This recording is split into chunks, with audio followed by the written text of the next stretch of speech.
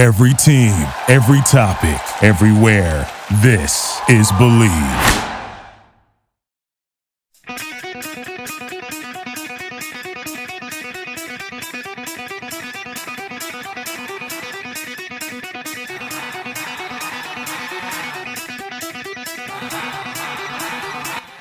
Hello, Razorback fans, and welcome to another fabulous episode of the Hawg Talk podcast. We just want to say thank you for downloading and listening to what myself, Ty Hudson, Jacob, and our producer Porter all have to say on all things Razorback athletics. For those of you on iTunes or Spotify, wherever, however you're listening to our content, if you would please leave behind a written review and, I don't know, maybe give us some star power, that'd be excellent. We'd really appreciate it. Thanks again from your boys here at the HTP.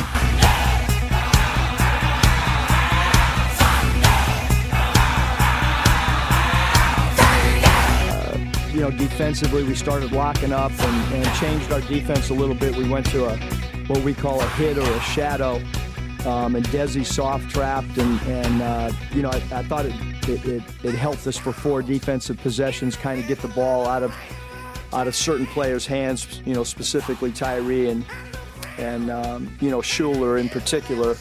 But I thought down the stretch, defended, rebounded, and we got shots with players that we wanted taking shots. And then I thought, from a free throw standpoint with the game on the line, Jimmy Witt and Isaiah and Adria, I thought those guys did an incredible job making shots. And, 49 points in the second half. I thought we played with some really good pace. And, Isaiah put on a show shooting-wise. Yeah, we felt like, points off turnovers. And we actually, we had Jimmy Witt face guard the last 4.5 minutes of the game. And then, like I mentioned, we had Desi lead his man and try to go trap softly. And, I thought defensively we couldn't ask for anything more down the stretch. I just think that this group, like, we don't really fear anything, and in the huddle, halftime, like, they still think they're going to win.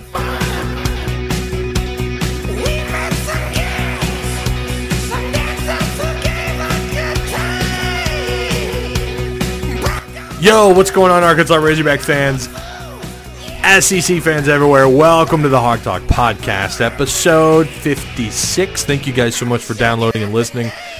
With me today, our producer, Porter Hayes. How you doing, my man? Doing really good. Other than it being really cold out, only in Arkansas you can have tornadoes on one day and snow the next. So it was a pretty eventful night the other night with the tornadoes in our area. So I think they had an EF2 touchdown in my neighboring county. So yep. Definitely prayers out to those families who lost their houses and turkey houses out there. Logan County got hit. It was an F2. I think they said it was a large F2, maybe a small F3. I heard that. That was sad. Thoughts and prayers out to them. You hate to hear that anywhere, but obviously for us, especially in Arkansas, it's too bad. Hopefully they can rebuild, recover, and be all right. So we'll start off, Porter. We'll get to the juicy stuff right out the gate. Well, I know people want recruiting news. Our Discord's all over that. Thank God. Thank you, God, for Discord. You guys coming through, saving your boy Ty here. Because we're sitting here thinking, like, how do we, there's not a ton of news out there, but there's definitely, we've got some recruiting news. Obviously, we got a big transfer. Well, I say big, quote-unquote big, for the position and the lack of depth at that position. I think you could call it big. And what he did at his previous school, it's a nice addition. We'll get to that. But first, right out the gate, let's talk about some basketball. I starting with the women's, I was at the game tonight. I know they've struggled a little bit as of late. But they made a nice turnaround tonight against Mizzou. I'm going to tell you something. I've watched plenty of basketball in my day, and I've watched the women's quite a bit this year. Been to them, seen them in person. I've not seen a game that physical from the women, from either them or their opponent, all year long, and I loved every second of it, Porter. Yeah, definitely. I mean, when you have 27 fouls on Missouri and 22 on Arkansas, I mean, and I got the catch, and you actually tipped me off on it. Chelsea Dungy got in a little squabble there at the end of the game. So, I mean, they were ready to throw down. I mean, Missouri had, 2 girls foul out. It was crazy.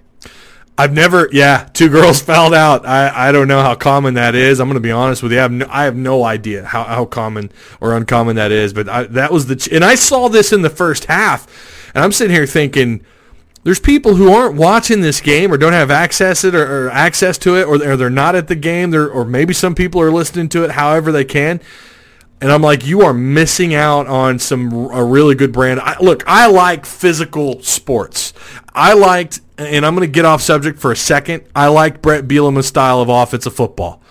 Big, physical, stop us if you can. You may know what's coming, you may not, thanks to play action, but we're gonna beat the hell out of you up front. We're going to play a physical brand of football. It's depleting. It's going away in football. But it's so nice to see this in either men's or women's. The men's team, I think they do more talking than than they do with the physicality side of things, because they just don't have the size to be physical. That's why they struggle boxing out inside. The women kind of have the same problem.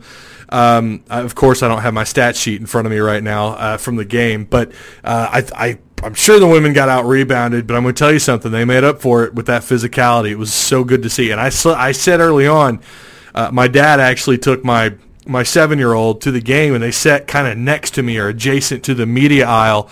And I leaned over to my dad and I said, this is some pretty physical football. And he goes, yeah, I did not expect to see this. It was good to see. Those girls had a chip on their shoulder. They were carrying, I think Mike Neighbors said in the postgame, 7 straight losses to Mizzou.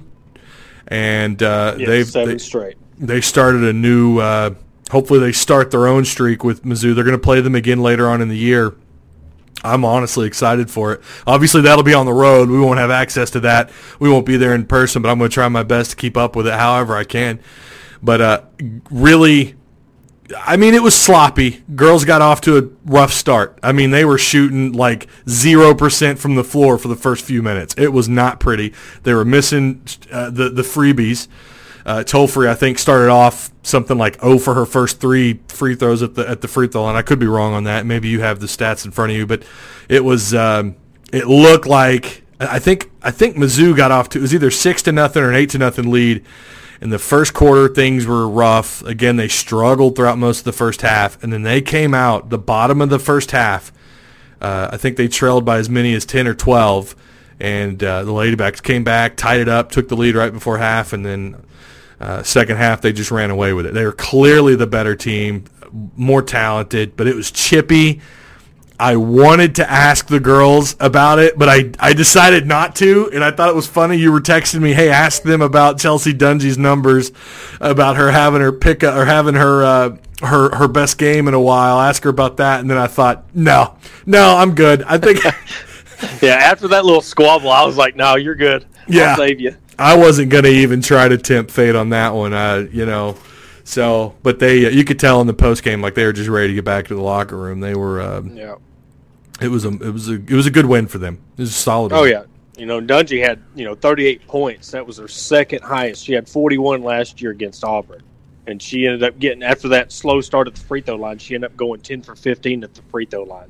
Yeah. So she finally, against South Carolina, I think she was 0 for 11 there starting out. So she's really had this little slump where she hasn't been starting off and getting her shot. And I think once she just misses a couple shots, it kind of gets in her head a little bit. And we're going through the notes, and 20-point game for her is kind of sluggish. So it was nice for her to really get her game back on point. And I think she answered in a big way with 38 points. Yeah, she had. She started off cold, like the rest of the girls, and everybody was. I don't know what the deal was. It seemed like they were just bouncing off. They're getting a lot of doinks, bouncing off the rim, or their shots were all contested. Mizzou definitely in women's basketball. This is an actual. I think it's an actual rivalry, or at least it's building up to one, especially with what happened tonight. The coaches know each other pretty well. They both have a lot of respect for each other. It seems like they knew they were in for a fight. They knew this would be a physical matchup, which it was, and they knew things would get a little chippy. I like how Mike answered, and he actually got teed up. I don't know that I've seen him get teed up this year. I think that's his first. I could be wrong on that. Maybe I think that's his first technical he's had all year. I thought it was on Daniels, but I guess it was on him. But I could hear him, where we sit on that press row. We're all the way to the very last row on the press row up there. And I could hear him screaming. He was fuming with the officials. And then, of course, Chelsea and another player, she definitely initiated what it looked like to me. She got up in that player's face. You could tell, and you guys know how I feel about players with a chip on their shoulder. I love it, and I love it when they got some dog in them. Chelsea's got some dog in her, and I love it. Her and Tolfrey both do. Tolfrey's just a little scrapper, but Chelsea got emotional there for a second, or let her emotions kind of get the better of her for a second. But then she came back. She shot her foul. She got her foul shots and her freebies, and then Mike benched her with 38 points. And like you and I were saying earlier, I wish he'd kept her in, because the record in the league this year for the women's, I believe, is 42 points. And I want to say it's one of those girls at South Carolina that have that. And of course, South Carolina is probably the best team in the SEC, and they're all scoring really well. But it's good to see them come home, fight, stay in this game, not only come back from a medium-sized deficit, but not only take the lead before half, and then to just run away with it in the second half was really good to see. It was sloppy basketball, but hey, anytime you bring a chip on your shoulder, you play with that physicality, I'm going to enjoy it. And I thought it was good basketball. I know there's a lot of people who might disagree with that, but if they can just get over this slow start, that South Carolina game, they got back within 9. They only lost the game by 9. Yeah, and you seen the Texas A&M game. If it wasn't for that start and they get in this hole and they just grind their way back, and they even tied it up, went ahead in the Texas A&M game, and then Texas A&M just had an answer for everything. But if they could get over that hump, this team would have won the South Carolina game. I think they have the exact same problem the men do. They just don't have the size to compete with these bigger teams in the SEC. I think talent wise, I think they're pretty close to being as talented as the top tier teams. What is it? 5 or 6 teams in the women's that are ranked out of the SEC? It's something like 5 or 6. 5 or 6, because you got Texas A&M, you got South Carolina, Arkansas, LSU, Tennessee, and Mississippi State. So 6. Okay, we can't forget about Mississippi State. They're loaded too. They are. We cannot forget. We keep on and it's our mistake. We keep on bringing up Dungy, but man, I want to bring up Amber Ramirez. This girl is 3rd in the nation in 3-point percentage at 45%. And that girl, I watched her before the Texas A&M game, and she was just shooting around the arc. And I think she went like 18 for 21 just in pregame shoot around. That girl can shoot the rock. Yeah. And of course, with Tolfrey, point guard, these girls, they get clicking, and then you got Michaela Daniels and Dubia and Taylor Thomas down low. And Tanya Galton as well. They get these role players that can step in and play like starters. I'm telling you, come March, this team's going to be dangerous. Yeah, and they gotta, and Mike did a really good job of keeping their emotions in check there towards the end. That thing could have gotten it could have gotten even more physical, and they could have, again, there were double technicals, and they got, I think, some elbows were thrown or something. Again, I was so busy between looking at my laptop, looking at my phone, and by the time I looked up, I saw Chelsea jump up from the floor, kind of just get up. Not she wasn't on the floor, but kind of get up in that girl's face. And then I looked up at the big screen, and the next thing I know, there was a tussle there, and it looked like it involved 2 or 3 girls, but Chelsea and another player. Well, Chelsea got up, and they were just, mean mugging each other, and then Tolfrey and like 3 others just grabbed her and said, "Hey, look, it ain't worth it. It's we're up by almost 20. Yeah. Hey, let's just shoot your free throws and let's call it a game." That just shows Tolfrey's leadership. That senior point guard, she come in and just immediately, because neighbors, you can't come on the floor or nothing like that. He wasn't going to risk getting another technical. So, for Tolfrey to step up and kind of diffuse the situation, it could have turned into a bad deal. Yeah, Mike did a good job calming everybody down. Yes. We will read your Discord questions. We'll do that towards the end. Someone actually, Kelly, our main girl, Kelly, had a good question about recruiting and also had some wanted our prediction on girls basketball, and I wanted to get your take on that, but we'll do that at the end. So don't let me forget. We'll come back around to that. Let's switch over to men's basketball. Oh, my goodness. Ole Miss What a game. Arkansas, that one got, there's some chippiness there too. I think it was, it got physical, not like what the girls did with Mizzou tonight, but there were moments there. It was, you could definitely tell these guys were all up in their emotions a little bit there, and what I liked was Arkansas's fight, my goodness, and they're so good about, they'll jaw at the other team a little bit, and they're really good about jawing to a certain point, flexing, and then backing away at the right moment. I think that's definitely muscle. That's got Musselman's DNA all over it. A little bit of an intimidation factor there. But this, and I texted you guys about this during the first half. I said, this is not looking good. Arkansas, and I think at one point they were down, 11 points was the largest lead for Ole Miss. It wasn't looking good. Arkansas was shooting terrible from the floor, got off to a slow start. They had that, I don't know how long they went. I want to say it was like 2+ minutes without making a point.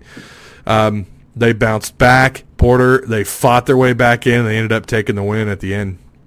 Yeah, it was awesome. And I'll tell you what, kind of like what we were talking about, Dungy and how she got in her slump. Man, it was awesome to see Joe find his shot and 34 points. I mean, it was for him to really, we know, we've said it before, Mason Jones or Isaiah Joe's got to step up. And, it was definitely Isaiah Joe's night, 34 points. And I can't remember how many three-pointers he had, but he had a big one there at the end.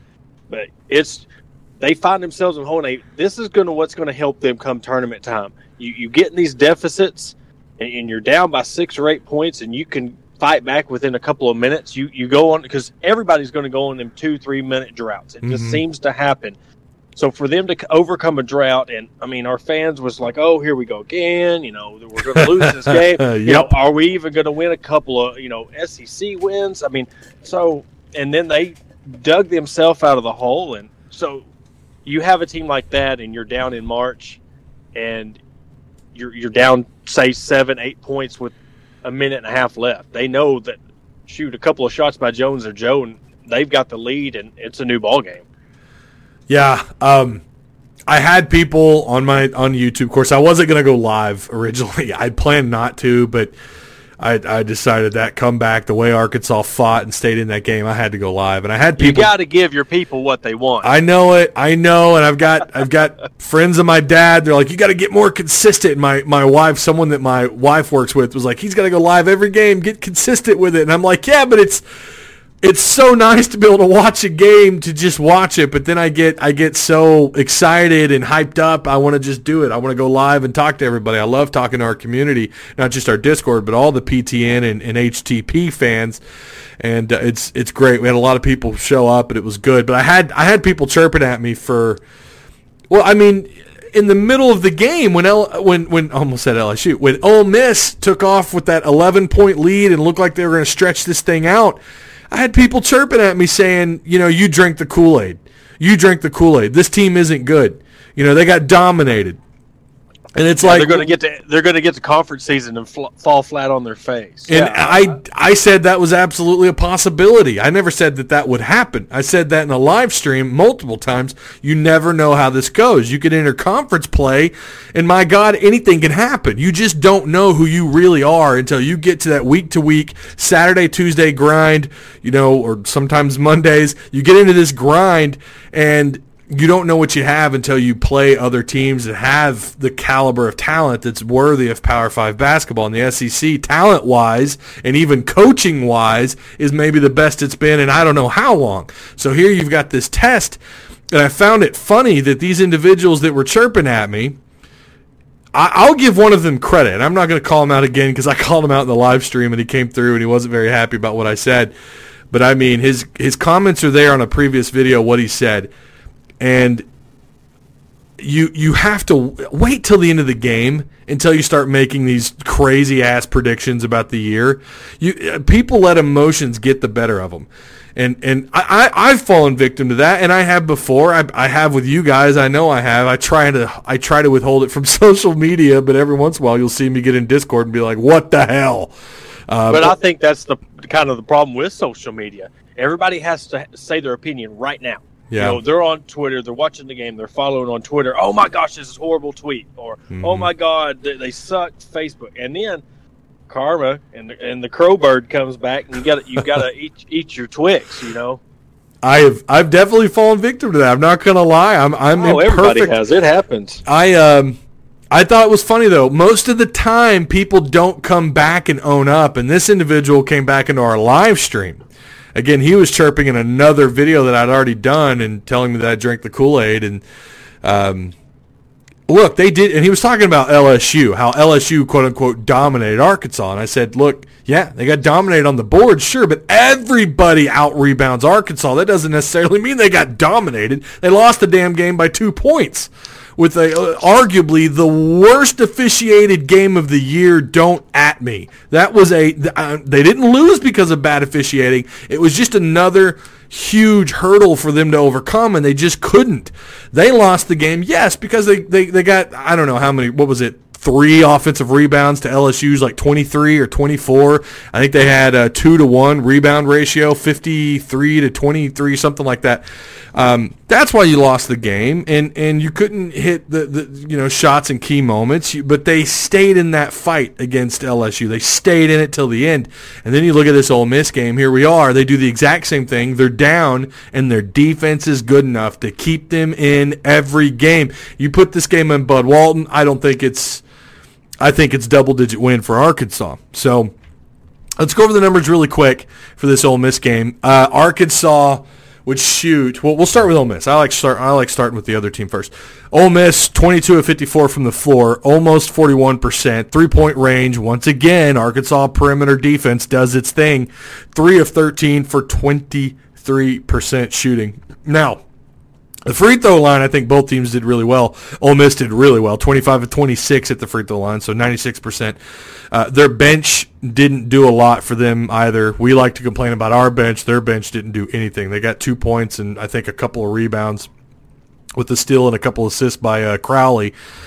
Arkansas would shoot 41% from the field. My computer's being goofy here.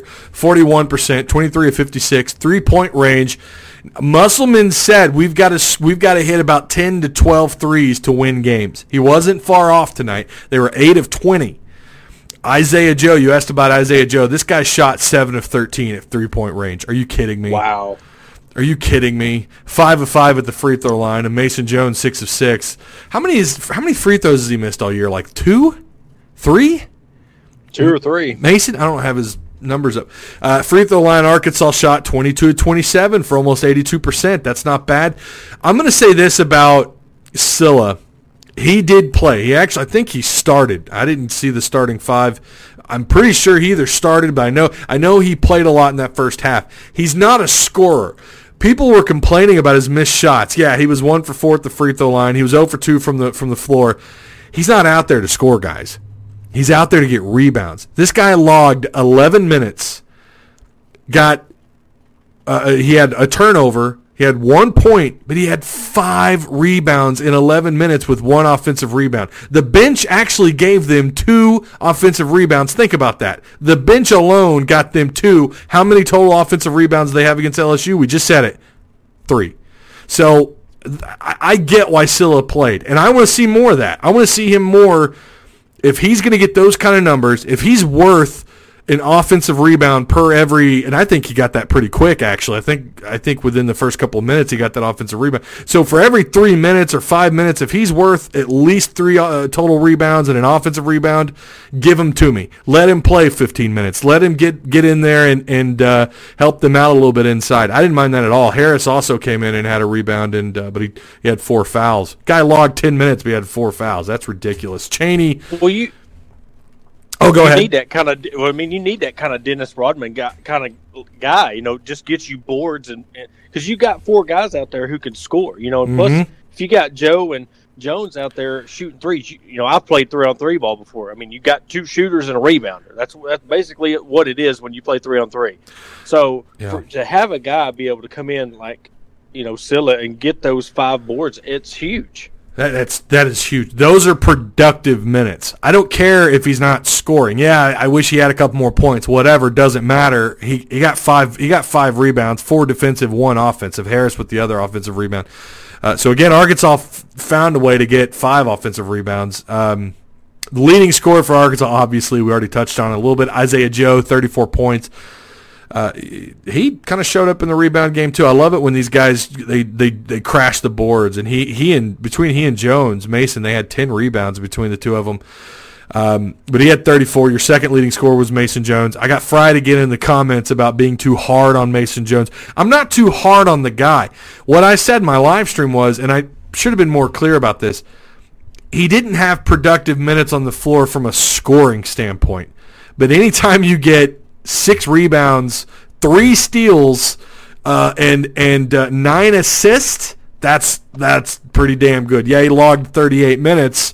Him and Isaiah Joe both logged 38 and 39 minutes. And Witt, that's another thing, too. These guys are getting way too much time on the floor. They got to be able to rotate these guys out. You wonder if that eventually starts to wear on them a little bit. But and they're deep at guard. You'd think they could. But I think I liked what I saw out of Mason. 9 assists, my gosh, 3 steals. Isaiah Joe had a couple of steals, and Jimmy Witt had a couple of steals. And here's something about Witt. They talked about this on I think it was SEC Network mentioned this, about how every team since the conference play started with A&M, teams are having to adjust how they play against, did I say Sills? I meant to say Witt. How they play Jimmy Witt. They now have to use their 4 or even their 5, their guy with that long wingspan, big body, to come up and guard that 15-foot shot that he has, that mid-range jumper. And it's going to create some issues when Arkansas all of a sudden is able to rebound better, get those second chance shots, those OREBs, offensive rebounds.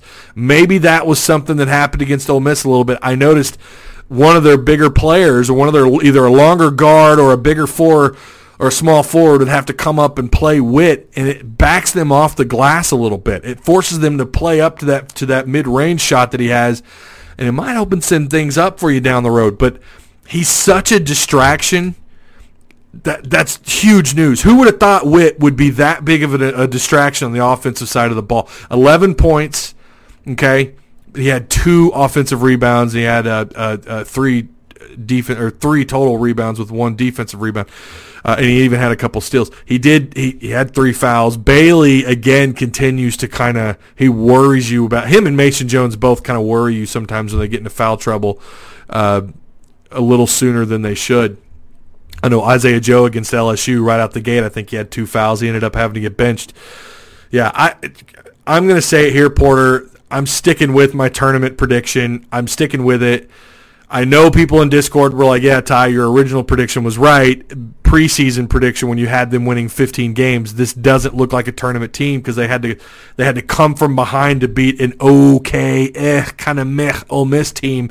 I'm sticking with it. That was a road win, and you cannot overlook these types of wins. Gutsy, physical, on the road, against the crowd kind of wins. Yeah, I'm going to say if they don't make the tournament, it's not a loss because we know what they got. I stand by that. That's what I said at the beginning.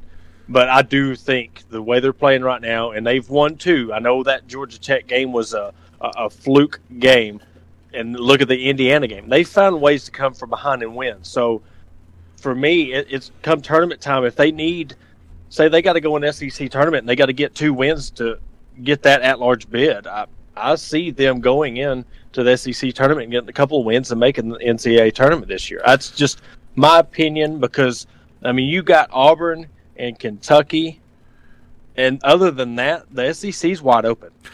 Yeah, and like I said in Discord today, they're 3 points away from probably replacing Kentucky on that top tier. I forgot who put that tweet out. It was a national media member who said that it was Auburn, Kentucky at Tier 1, LSU, Arkansas in Tier 2, and then everybody else. I forgot who said that. I wish I had that tweet pulled up.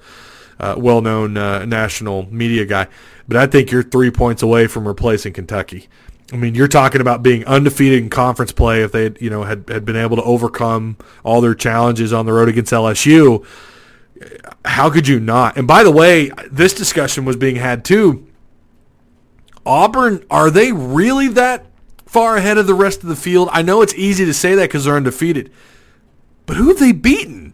I mean, really, NC State and New Mexico, right? Those are their 2, I think they're 2 really marquee wins right now. I'm not saying they are the best team in the SEC, but I don't think it's as wide of a gap as people think that it is. I really don't. I have watched them a little bit off and on this year. They are good. I mean, good Lord, Bruce Pearl is a fantastic coach. Everybody knows that. Nobody adjusts as quickly as he does, especially with that roster. He had to overcome some changes this year. I've got a chance to watch them a little bit. I've tried to watch bits and pieces of everybody, and I think they're beatable. I really do. Maybe I'm wrong. Maybe, of course I can't. Where's my dadgum schedule? They play them. What happened to my schedule? Did it fall? They play them. I think it's at Bud Walton, if I'm not wrong. Wow. Anyways, they play them. If it's in Bud Walton, I think it is.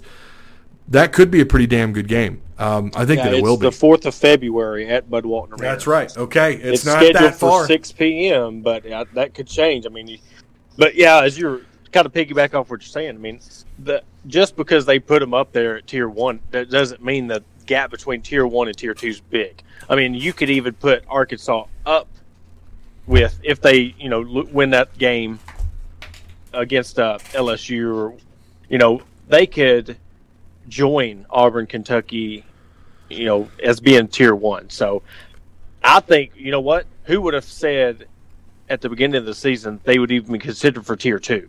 Right. So it's awesome, to be considered that high. No, I mean, they're coming off that, Final Four appearance and, a foul away from making the national championship game,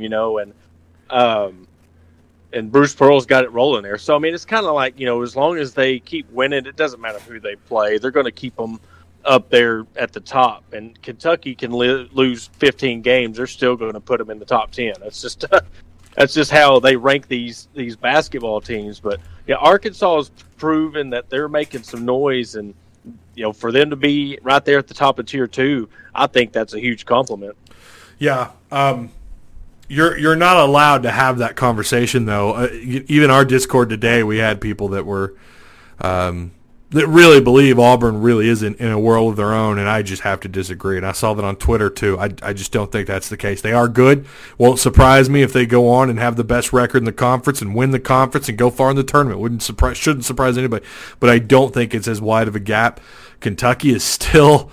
Between them and Florida, Florida is obviously the most confusing team, I think, in the SEC. I cannot get a feel for those guys. LSU, too.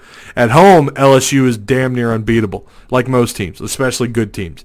It's hard to beat good teams at home anyways. But SEC basketball has this habit of, usually how it goes is they kind of play a little poorly in preseason. They don't do so great. Then they get into conference play and teams start to separate a little bit. And you start to see these packs. You'll have your 1 through 3, and then then maybe a couple teams in between, and then the rest of the field. I'll say this much: they do look like, I still think they're having a little bit of a down year as a conference, but I still think they managed to get 6 teams into postseason. Maybe more if they turn things around. We got that Big 12 challenge coming up in not too long, actually. I think that's in 2 weeks. Is it 2 weeks now? Okay. I think so. Auburn, Auburn's ranked 5th, but, I mean, they only beat Furman by 3 points and St. Louis by 6, so they're definitely beatable. They got them ranked 5th right now, but, I mean, they've started off, I think, playing the lower tier of the SEC conference, so, of course, those numbers are going to be inflated a little bit. But I'll tell you what, if Arkansas keeps rolling, even with the loss to Kentucky next weekend, but they keep on rolling, that's going to be another huge matchup come February 4th. And here's the great thing, too, about if you lose to Kentucky, it's at home. You're going to lose a little bit of the popularity points because it's at home, but other than that, it's Kentucky. Like, everyone expects Kentucky, especially lately, to beat someone like Arkansas, even though Arkansas has kind of defied the odds this year, including my own. Again, preseason, I think Jacob and I think all 3 of us are in the same boat of somewhere between being lucky to even make postseason play. Now here they are, like you said a minute ago. Wow. I mean, they're doing the unexpected right now. It's really special. If they can get better quality minutes from their bench, if Chaney and Silla can become reliable, I don't care if it's just on the boards.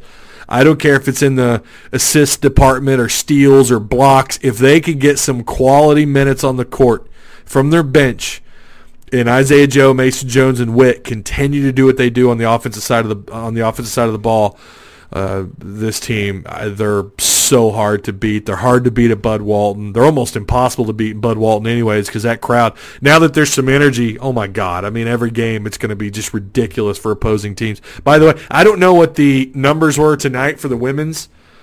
I don't have that number. I didn't ask. It might have been less than when you and I went to the A&M game. Yeah. But it was still 4,200 at the A&M game. It might have been under that, maybe about 3,000. But it was, I mean, it's just so electric. And I can't believe the amount of people that I talk to that are like, I've never been to a game inside Bud Walton. And I'm like, what the hell are you doing with your life? Go to a game. Even if Arkansas is mediocre in basketball, that place can get loud. And people complaining about the noise inside Bud Walton, you're not there. And we touched on that on the past on a previous podcast.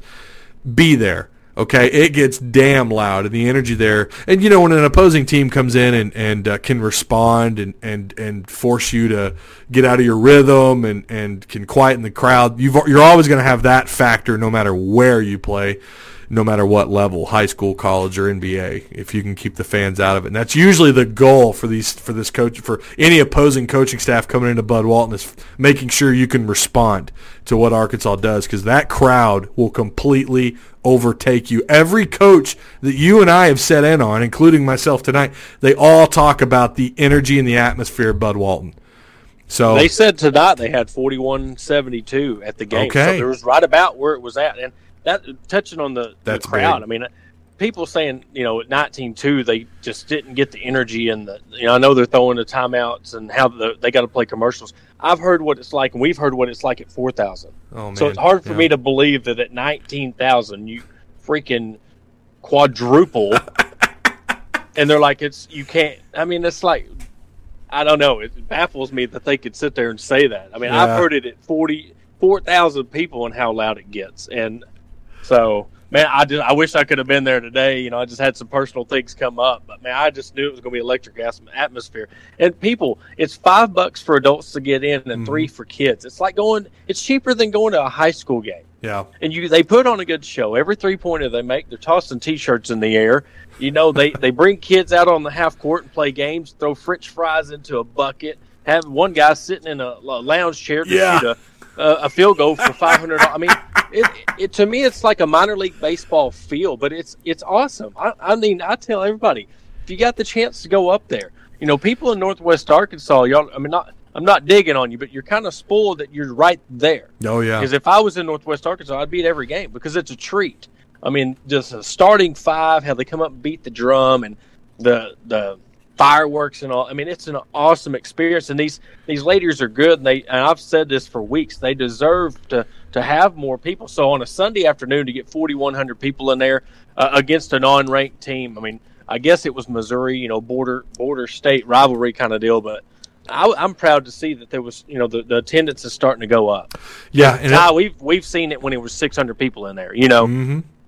Yeah, it's an electric crowd, and that's what Bud Walton does, men and women's. It's a challenge for opposing coaches to come in and deal with, especially when they're not used to that kind of atmosphere on the road. I think that's it on the basketball stuff. Is there anything else you want to touch on?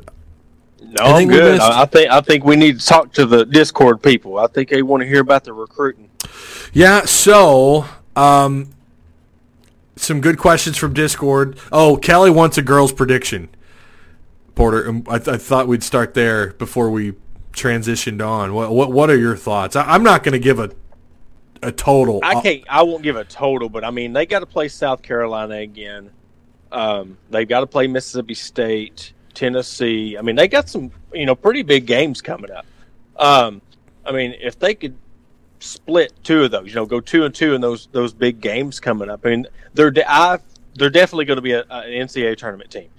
That's my prediction. How far, I don't know if they'll have that magical run like they did, and you know, because they play with a big chip on their shoulder, and destiny was on their side. I mean, something happened. I mean, it was magical. The way they played in last year's SEC tournament, and Chelsea Dungy just become a star overnight. And I got friends and family out there in South Carolina. They're like, "Who is this player? Yeah. Who's this Dungy kid? Who's this Arkansas team?" I mean, at the end of the tournament, I mean, you would thought they were playing in Bud Walton Arena. I mean, that's how special. I mean, there were friends and family in South Carolina were going out and getting Arkansas shirts to wear to the game. They had a little student section there. So, if I was to give a prediction, I mean, I would say they get a 10 seed in the NCAA tournament. They get in, they get an at-large bid. They maybe make the quarterfinals, semifinals of the tournament. Because, I mean, there's just a lot of good teams. I mean, Arkansas could, sneak into the championship game again. But they're definitely an NCAA tournament team. I could see 10 seed. Now, you're a lot more familiar with the rest of the field than I am, but I could see a 10 or a 9. I really could. They're good enough. The question is, and I know fans are just going to eye roll because we talk about it so often with the men's, and it is an issue, especially for the women's, but it's overcoming size. If they continue to shoot like they do, they've got 3 legitimate shooters, one of them a true freshman, by the way. If they continue to do what they're doing, if Chelsea Dungy, if we're sitting here complaining about her only shooting, what was it against? Was it South Carolina? She was 8 for 22, but she still had 20 points. She still had 20 points. If that's our complaint, if that's the worst case scenario for her, and maybe a little bit below that, then you know what, you're in pretty good shape. Especially when you've got Tolfree out there who can shoot too, who's scrappy. I'm there too. I think 9 seed, 10 or a 9 seed is where I'm at with them. Arkansas Marine, who's always got good questions too. He wants some recruiting news. Him and Kelly both asked that about recruiting. Kelly wanted to know, this weekend is the first official visits. This is a big one. I was going to segue and make it a whole section about recruiting, but we'll double it up and add Discord questions in with it. This weekend is huge. Now, my list might be a little outdated, but bear with me here. There's quite a few names. You've got Savion Williams out of Marshall, Texas, who's going to be in. Again, this list is at least a week and a half old. Savion Williams, formerly committed to Arkansas, big-time receiver. He's got size on him, a little bit of speed, a little bit of athleticism. He's a little raw. I don't ask me. I've been asked with every receiver committed, what are the odds they see the field against, with the kind of talent that Arkansas has? The odds are pretty slim. You're probably going to have to start redshirting guys. But Savion Williams, Montra Edwards, defensive lineman out of Mississippi, out of Holmes County Central High. I like him a lot. I believe he's still planning on visiting. Jacqueline McGee, another defensive lineman out of Georgia. Looks like they're trying to stay on that. They want to create a pipeline to Georgia, thanks to Sam Pittman and some of the members of the staff. Eric Thomas out of Pensacola, Florida, out of Booker T. Washington, defensive end. Jashad Stewart, Catrell Wallace. We know about those two in-state guys. Kendarius Moore, another linebacker. I think he's a 3-star, but he's out of West Memphis, Arkansas. Brennan Scott out of Bishop Dune, Dallas. Now, I thought, okay. He's the former. I think he's the former KU commit. Kerry Johnson out of Boston, Massachusetts. We talked about this in Discord, actually. Sam Pittman doesn't have just one area that he recruits. If it was anybody but Sam Pittman, I'd probably have an issue with that. I would say set up a pipeline to either Louisiana, obviously West Texas or East Texas, Tulsa, Oklahoma City, and then kind of the neighboring states. But he goes anywhere, and if it was anybody but, I'd probably be complaining a little bit, but I'm not because I know better. Pittman's a hell of a recruiter. I don't think I have to convince anybody. When you come from a big program like Georgia, I mean, it opens up more pipelines than what Arkansas is used to. You're used to Texas and a little Florida and Louisiana. Now you bring in a guy like Pittman who's been to Georgia, and they get the pickings of where they want. So, he can reach out to these kids that are in Massachusetts and California now. Yeah. So, Kari Johnson, again, he's out of Boston. Suffield Academy is where he plays ball. Rashad Battle out of another Georgia player, cornerback. Fairburn, Creekside High is where he plays, and then Raquan Starks out of Louisiana. Now, I was gonna say I think there's some questions about whether or not he's going to be eligible, but maybe that's another player. So don't quote me on that. Nick Turner out of New Orleans, and then Mike Harris out of Phoenix City, the safety. I think he actually moved on from Arkansas, and then Alan Horace, the tight end out of Crockett, Texas. I think he's had to be a solid get. So that's your weekend of the 16th official visit list. There is some more news on 3-star tight end. As long as we're on recruiting on that topic. 3-star tight end and former Arkansas commit Brandon Frazier. You guys remember him? 6'7" kid. I mean, he's a legit 6'7", I've been told. 6'7", about 250. He decommitted from Arkansas back, I think, mid-November. He planned an official visit with Chad Morris over at Auburn on January 17th. And he is expected to now commit to Auburn. So it looks like he's moved on from Arkansas being his favorite to now being Auburn. You know, you land that other tight end I just mentioned, Horace, you're okay. I mean, I said you probably need to sign 2 tight ends, but I think I'm all right with Allen, and they might look elsewhere. There is also some news about Robert Scott, the 3-star offensive tackle who's got some really good visits, committed to Ole Miss. Again, 3-star out of Conway. He is going to visit actually on the weekend of January 24th. I can't remember if I updated everybody on that before on the show or not. But Arkansas also, again, I don't want to forget this stuff. They got a Arkansas State transfer. In your face, Red Wolves. In your face. That is, of course, oh my gosh, where's his name? I don't have his name pulled up. Jacobs. Coming out of JUCO. This was a kid that had some okay offers. He had some Power 5 offers. I think KU was one of them. Iowa State, North Texas. But, yeah, he was JUCO. I think I believe it was 2018. He made second team all-conference in the Sun Belt. Supposedly had 3 years to play. Played his year 1, turned some heads, looked really good. Year 2, he comes in, he plays under 4 games, he gets hurt, so he technically will have 2 years of eligibility, not just 1. So for anybody curious about that. But yeah, that's a big one. Jacobs is a big time. I think it's a good, I don't know about big time, but it's a good addition to a place where, you know, we thought we were going to lose Devin Bush, who entered the Bobby Hopper transfer tunnel / portal. I think we need to coin that. We started that. So yeah. I think we need to patent that. Put it on a shirt. Let's. I'll grab some spray paint and I'll paint that on each side of the tunnel. That way people know. I won't get caught. There's no cameras there. Now watch. Someone's going to go out and do that, and then I'm instantly suspect number 1. Maybe I should shut my mouth. But I'm guilty by association. I'm an accomplice. Oh, we're both in trouble. Cops gonna come. It's a good thing we know Jacob. We got a guy who can bail us out of jail. That is very true. Look at you plugging Jacob's bail bond service. Look at you. Well done. Well done.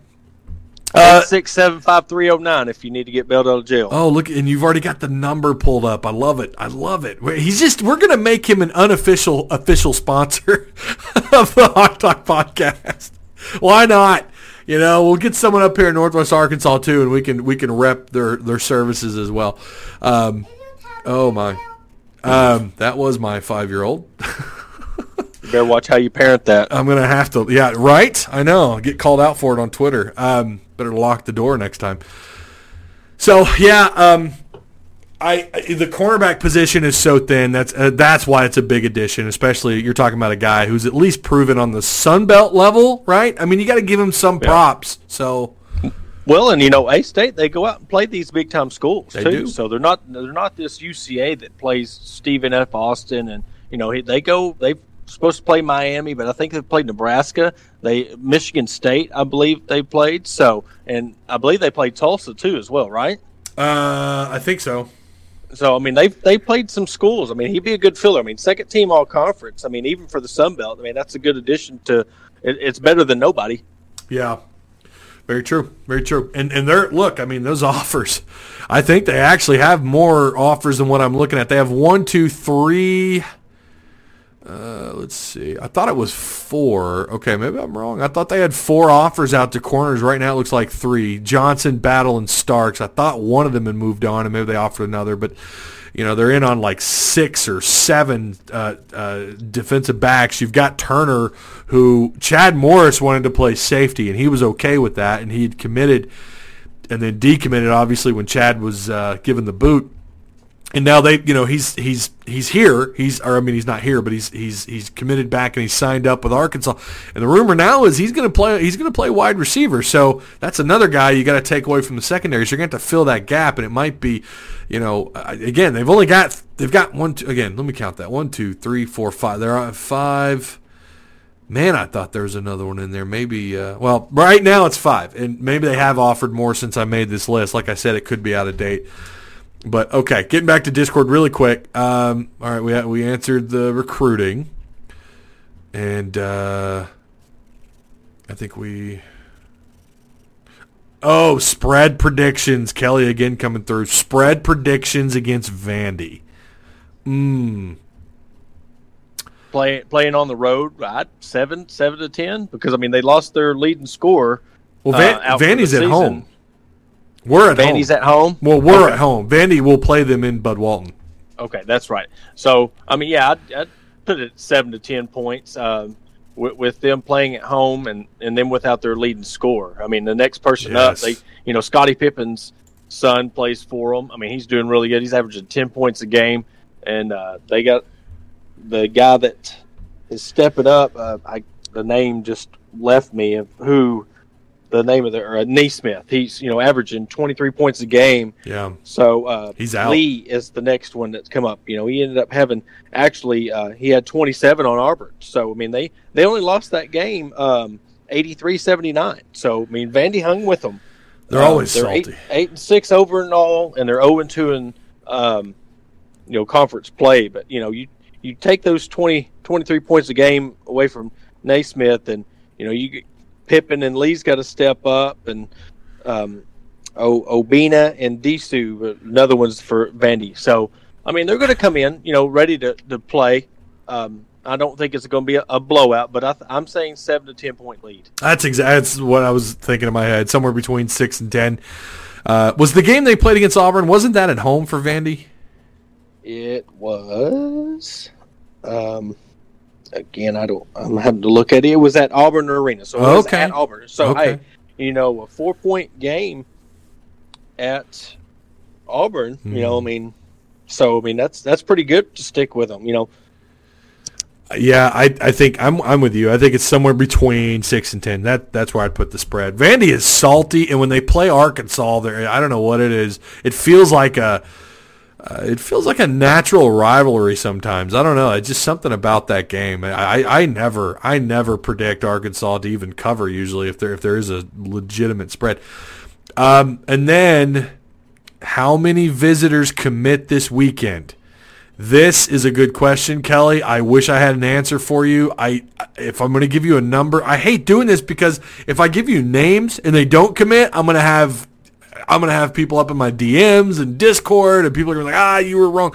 I don't know the latest on Savion. I think is a legit shot I think he signs with Arkansas. But other than that, you've already got a couple of those guys that are obviously already signed up and ready to go. But you need to lock down. They need to grab a couple more of those linebackers. Again, Moore and Scott, as far as I know, are still planning on being here this weekend. And they need to lock down a couple of those defensive backs as well. And I'd like to see Alan Horace come out. You know how this works. They'll go home and then they'll plan, their committing ceremony that week, and then they'll sign, which is signing period starts February 5th.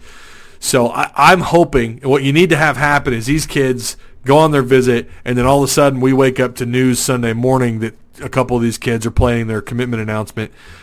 Either that Monday or Tuesday or whatever that following week. That's usually a pretty good sign when kids come out of an OV, come out of an official visit to whatever program, or, let's just say Arkansas in this case, immediately following their visit. That's a good sign. Hopefully we get some of that. I'm going to say Savion, and I think Savion has an announcement date set on his commitment, I thought. I might be wrong on that. I literally got home from the women's game, sat down, and just started trying to knock this list out and trying to get all these names pulled up. So I haven't had time to go back and double check all their dates and everything. But I think you end up with Savion. I think there's a good opportunity you sign a couple the following week, or excuse me, commit and then sign on February 5th. So, and then you've got January 24th is really the biggest weekend.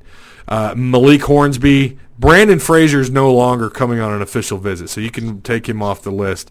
But him and Jalen St. John, now maybe that's what I was thinking of earlier. I think he's actually coming on the 16th. So he's out of St. Louis, 3-star tackle. He's got some pretty good offers. That's another guy you gotta nail down. You've got to get both these, him and Scott. But Malik Hornsby is the big one on the 24th. And I think he's staying through. It's not one of these he's coming in and then the next day like the Georgia offensive tackle, I think it is, the 5-star that's coming in. Like literally the next day he's at Tennessee. So it's usually not a good sign. When they're not there and they've already got the next day planned and you're the first of those series of trips, I don't know. I don't know how I feel about that kid. But you get Malik Hornsby here on that weekend on the 24th. That's a big one. That is a big one. And I think, again, Jalen St. John, the 3-star offensive tackle out of St. Louis, I think he, too, will be here on the 16th. So, I don't know. Unfortunately, Kelly, I haven't heard anything as far as who's going to come out of there with a commitment, who you end up signing. I like, again, Savion of that bunch is who I feel the safest with in saying I think you end up with his commitment / signing. So, okay. Is there anything else? Did we forget anything, Porter? I think we covered just about everything there is. Yeah, other than that big game tomorrow, but I mean that's a one-sided story. Oh boy. Oh goodness. Who's that? Is that oh man. It's the Tigers, right? The Tigers and the Tigers. The Tigers and Tigers. Battle of Death Valley. That's it. What? Just tell us. What's your score? What's your prediction? We got to hear this. I do not predict scores. I'll tell you a little bit about me. I'm very superstitious about how I watch games. I do, like, start of the game until I'm done. No phones are on. I turn it off. I don't predict or bet. I've never done it. Never predicted or betted a Clemson game in my life. But, it's going to be a hard-fought game. I mean, they got it as a 5.5 point spread for LSU. I mean, we're playing, in New Orleans. I mean, it's just, you can't, Dabo's caught a lot of heat and they were saying that he was complaining about it being basically a road game. But I mean, he wasn't complaining. I mean, they just took a little snippet of what he said and they just run with it, and he's been catching a lot of heat about his whining. But I'm going to tell you something, Wait, about his what? Whining. Oh, I thought you said his wife. No, his whining. Okay, I was like, wait, what? So here's the deal. I mean, he takes that underdog role and he's run with it. Yeah, but at this point, if you're at the top, you've got to do whatever it takes to stay at the top. And he's taken this narrative and he'll take any piece of information and use it, and it's worked. I mean, they're in their 5th national championship game, or their 4th national championship game in the last 5 years. But I'm going to tell you a little about Dabo. I mean, he's got a kid on his team. His name's Nolan Turner. He actually made the interception against the Ohio State game. Nolan Turner is on Clemson's team because Dabo made a promise to a former teammate who passed away at ALS. And he made a promise to this guy that he would look after his son, and he ended up putting him on the team, and this dude's ended up being a star on his defensive staff. And, he's got an equipment manager. He's 8 years in. He's got Down syndrome. And when he was at Alabama, Gene Stallings' son had Downs. So he's got a special place in his heart for people, and he looks after them. And this guy, David Seville, I actually met him when Clemson won their first national championship that next summer. I went out there, and he was in his Boy Scout uniform, and I didn't recognize him at first. But he wanted to take a picture with us, and I let him sit in with me and my wife, and he took a picture with a down-to-earth kid. Really, I mean, he's an awesome kid. So, he gets a bad rap for his whining and complaining, but, when you're making the national championship, you're at the top of the college football world, and you're going to catch a lot of the negativity with the positive. So, I'm looking forward to a big game tomorrow. Trevor Lawrence is just, with his legs. I mean, outrun the whole Ohio State team on that touchdown. 67-yard touchdown. He actually led the team in rushing with over 100 yards rushing. So I'm hoping for a win. If it doesn't fall our way, it don't fall our way. But I'm looking for them to win the third national championship in 4 years. I never thought I'd see one. And when, Watson hit Renfro for that pass in the end zone to beat Alabama the first time, it was the best thing as a fan you can witness. So, but I stick up for Dabo because, he's a really good Christian guy, and people get tired of that narrative that he's pushing. But when you're at the top, you're going to hear about it. Yeah, and that's how that works. All these coaches do good deeds for their community, and there's you hear about the good stories, but the second they come off as negative and whiny, he kind of complains, but my God, Nick Saban, he screams at the media all the time, and that's what happens, and especially when you're winning like Dabo has done at Clemson, you're gonna catch that side of it. And but his trophy case is filling up, with ACC championships and possibly another national title. I'm going to say that this game, to me, has the feeling of LSU, and I don't want to go back and forth because I know a lot of fans don't give a damn. If Arkansas is not involved, I get it, but this is a national championship game after all. Just sit tight for a second. But I like LSU. At first, my thought was this thing's going to be it's got 45-17 written all over it, but the more you think about it, Clemson has been there. Yes, LSU to me is a better team. They've proved it. Their body of work proves it. They've played a far more difficult schedule. You can even push aside the SEC quote-unquote bias. They're legit. The thing is, Clemson has been there. This staff knows what to expect.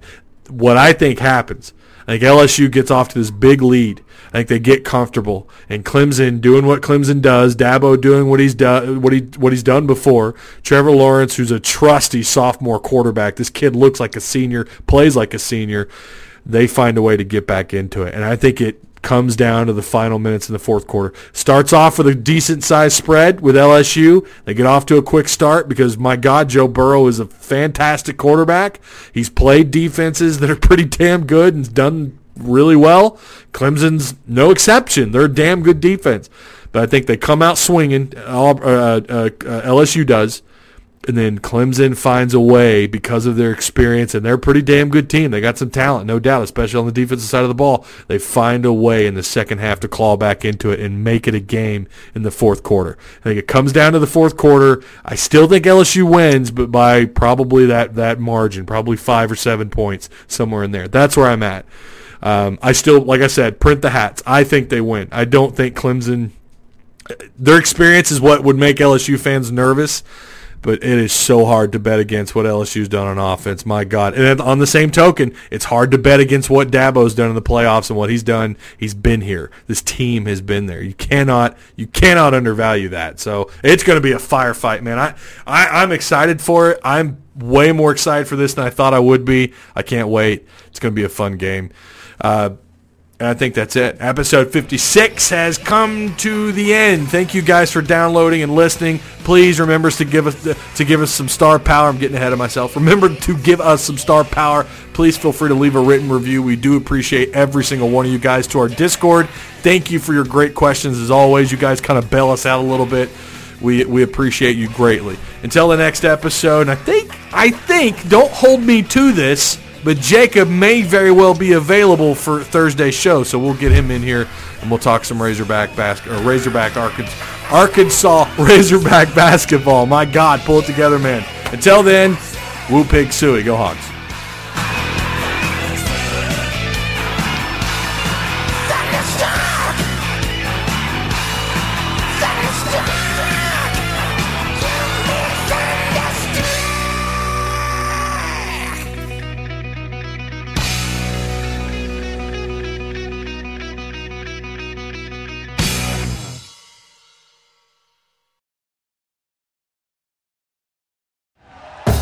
Thank you for listening to Believe. You can show support to your host by subscribing to the show and giving us a 5-star rating on your preferred platform. Check us out at Believe.com and search for BLEAV on YouTube.